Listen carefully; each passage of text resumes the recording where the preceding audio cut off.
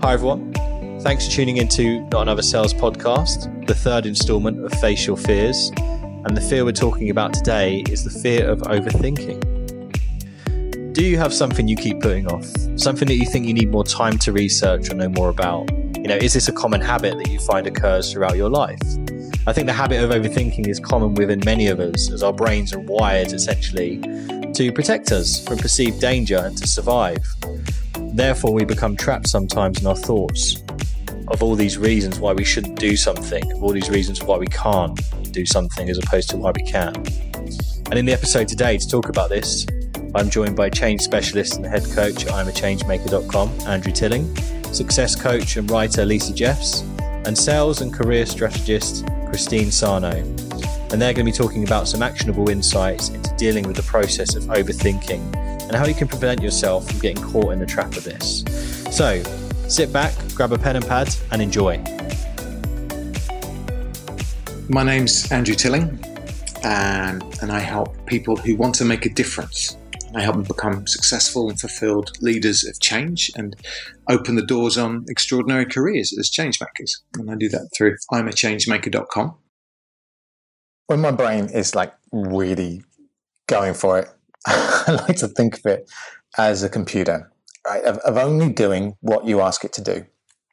So when our commands are explicit to the brain, it's easy to understand what's going on. We ask, what do I need from the shop? And we get a quick analysis and a list of things.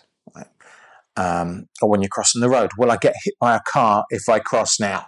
There's a clear yes or no, right? And these are processes that we've run hundreds of times. But when they're unconscious, or these processes are driven by beliefs, it can be much more difficult to spot when we're running a program. We get thoughts popping up, right? Little unconscious processes. Now, these unconscious processes, they could simply and far less, I think, intimidatingly be described as an unvoiced intention. It's sometimes originating a long time ago that we can understand and make conscious simply by observing them in the moment. A bit of mindfulness, if you like. Now, it might be, for instance, we're always coming up with ways to stop via the pub on the way home, right? This behavior, isn't it? It's driven by an unconscious thought process, driven by, look down a little bit deeper, a craving for another alcoholic drink, or even the buzz from hanging out with friends. And our brain is asking the question in an unvoiced way. It's like, okay, I'm going to head home, but maybe I could go there, or I could maybe go via here, or maybe I could think about it this way, right? And it's answering the question, how do I get another drink? And all these ideas of how to get another one just pop into our heads. Or there's the fear of that worrying from falling from heights, right? I remember climbing up a treetop walk in Kew Gardens near London. I don't know if you've ever been, but it's exceedingly high, right? You're literally walking around the tops of the trees. And I reached the top, and it just feels really high. And my brain starts coming up with 100 ways that I could fall. And I felt so really dizzy. And my brother, he installs technology high above concert arenas, projectors and lighting, this kind of stuff. And he used to have a huge fear of heights, and which is really bad for a technician in that role. And he was up there with me, and he suggested asking my brain how I might stay safe. How will I stay safe? Instead of how will I fall, how would I stay safe? And I had quite a powerful shift in perspective. I mean, it was certainly I could breathe again. And, while nervous, I could still complete the walk. And, over time, applying that, I've kind of trained myself to ask the right question when I'm up high. And often I don't even notice a fear anymore. The thought or the attitude, you can call it conscious or unconscious, the one that I find really likely to produce overthinking is how can I make this as best as it can be? Now, surely that's quite a positive thing, right? Well, Yes. But what's the reason why we want to make it the best it can be? We look at that, we dig down, and we might find, well, so I can persuade them that I'm good enough, right? And if we explore that one a bit more, it's, well, why is that? It's because maybe I doubt that I'm good enough.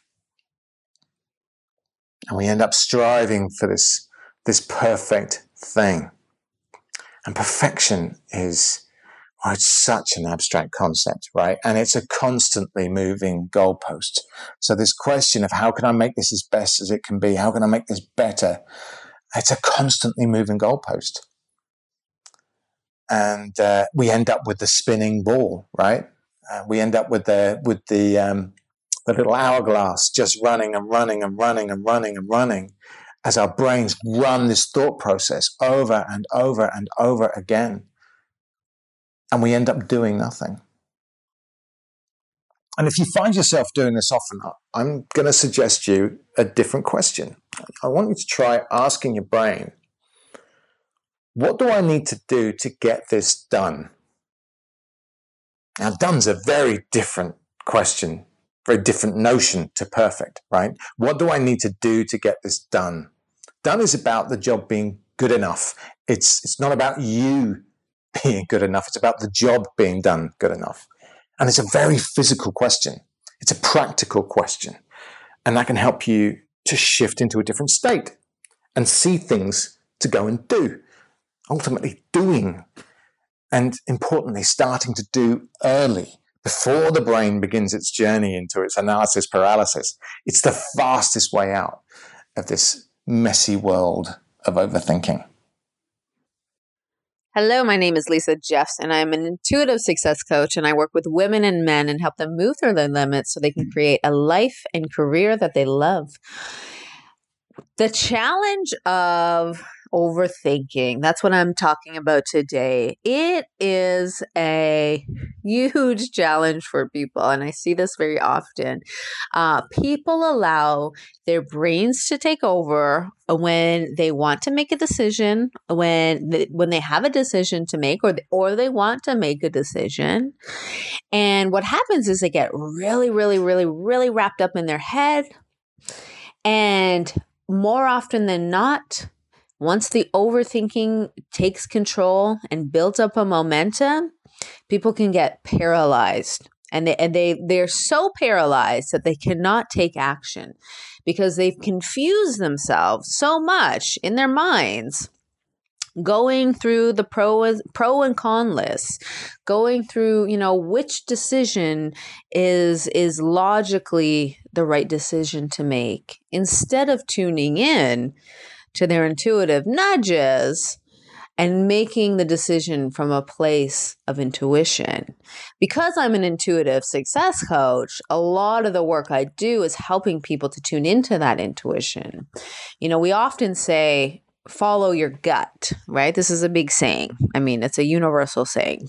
I think it is. It might not be, but follow your gut, right? Your gut will never steer you in the wrong direction. And even though people understand that, and, often when you say that to someone, a person will agree, yes, when I follow my gut, it never steers me wrong.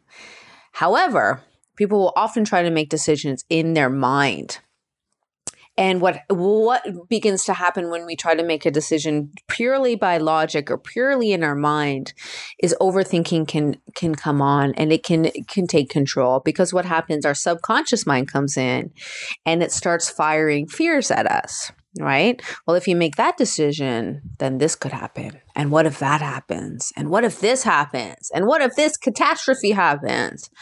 And people get to the point where they're so paralyzed, they can't make that decision. And if we can't make decisions, how are we going to move forward? We need to be able to make powerful decisions in our life if we want to, achieve our dreams, if we want to achieve our goals, if we want to get out of, our comfort zone, which often has the same results and contains the same outcomes. When we want something else, more often than not, that is going to take you making a decision. Okay, so what I recommend for anyone who knows their pattern goes into a form of overthinking. They overthink, which, if that's you, that's across the board. It's a very common thing to happen. So you're not alone. But I want you to go in, and I want you, next time you have a decision to make, I want you to really feel into your intuitive nudges. Okay, and sometimes this can take, I like to put my hand on my heart, which connects me into my body, which can get me out of my head. And then I ask myself the question, well, is this the right, do I want to make this decision, right? I'll have two decisions, right? Is it left or is it right? Do I want to go left? And that initial, whatever you get, that initial nudge, that initial answer, whatever it is, if it's yes, if it's no, trusting and going with that answer before the head steps in, before the overthinking comes in and says, but that's not logical. Well, how is that going to work? It's never worked before. And then you spiral down into the spiral of overthinking. And the more you can tune into those intuitive nudges and trust them and go with that answer and see that, yes, logically, that made no sense whatsoever, but I trusted that intuitive nudge and I went with it. And now everything seems to everything is falling into place. The more you can do that, the more you can stand in your power as a powerful decision maker. And the less the overthinking is going to come in and start controlling the show. This is Christine Joy Luxarno. I'm a sales and career strategist, and I want to urge you to get on it. Life is short, my friends. And one of the things that we do, and I think in general, most of us have faced this at a number of times during the course of our lives, is this fear of overthinking. We want to wait before we go after, say, the new job or the business we want to launch, or some amazing new hobby or dream that we want to aspire to and achieve. And we wait because we think we have to wait until we are in the perfect situation, that we have enough money, that we've scaled our audience enough, that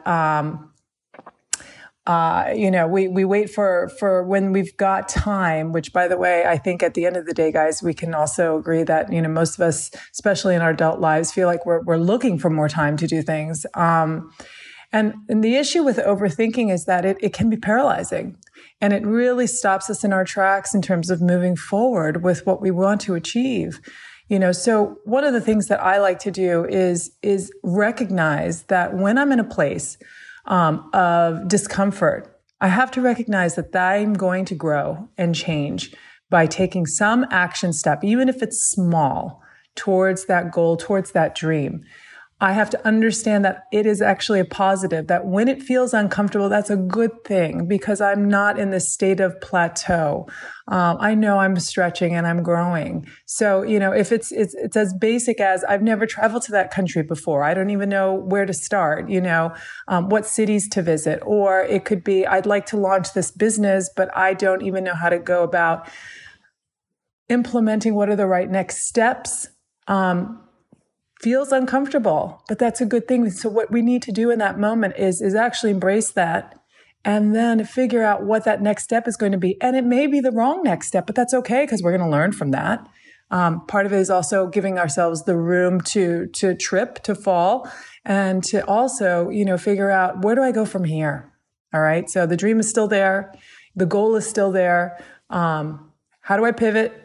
And what's the right action step to take, even if it's a small action step, but you've got to take action. Time is precious. And I got to tell you, the older we get, and the more we experience, and I think sometimes, a lot of times it's a wake-up call for us when we go through personal life losses, people that maybe we lost in our lives, and we realize that, that we don't have a guarantee for tomorrow. Think about how you want your life to be. If you knew you only had, another 24 hours, another 6 months or another year, and what would you do to maximize that? Thanks for tuning in to an episode of Not Another Sales Podcast, Face Your Fears. I'd love to hear from you if you found this episode has resonated with you on a particular fear, or if you've taken something away from what I guest shared with you. To connect with me, you can find me on LinkedIn. My name's Chris Hatfield, aka Not Another Sales Guy.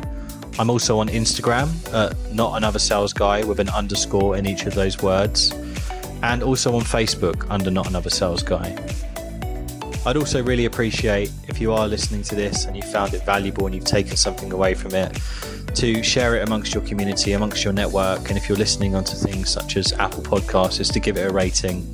And I truly appreciate all of your support, all of your feedback, and welcome any of your questions. But for now, I'll catch you soon.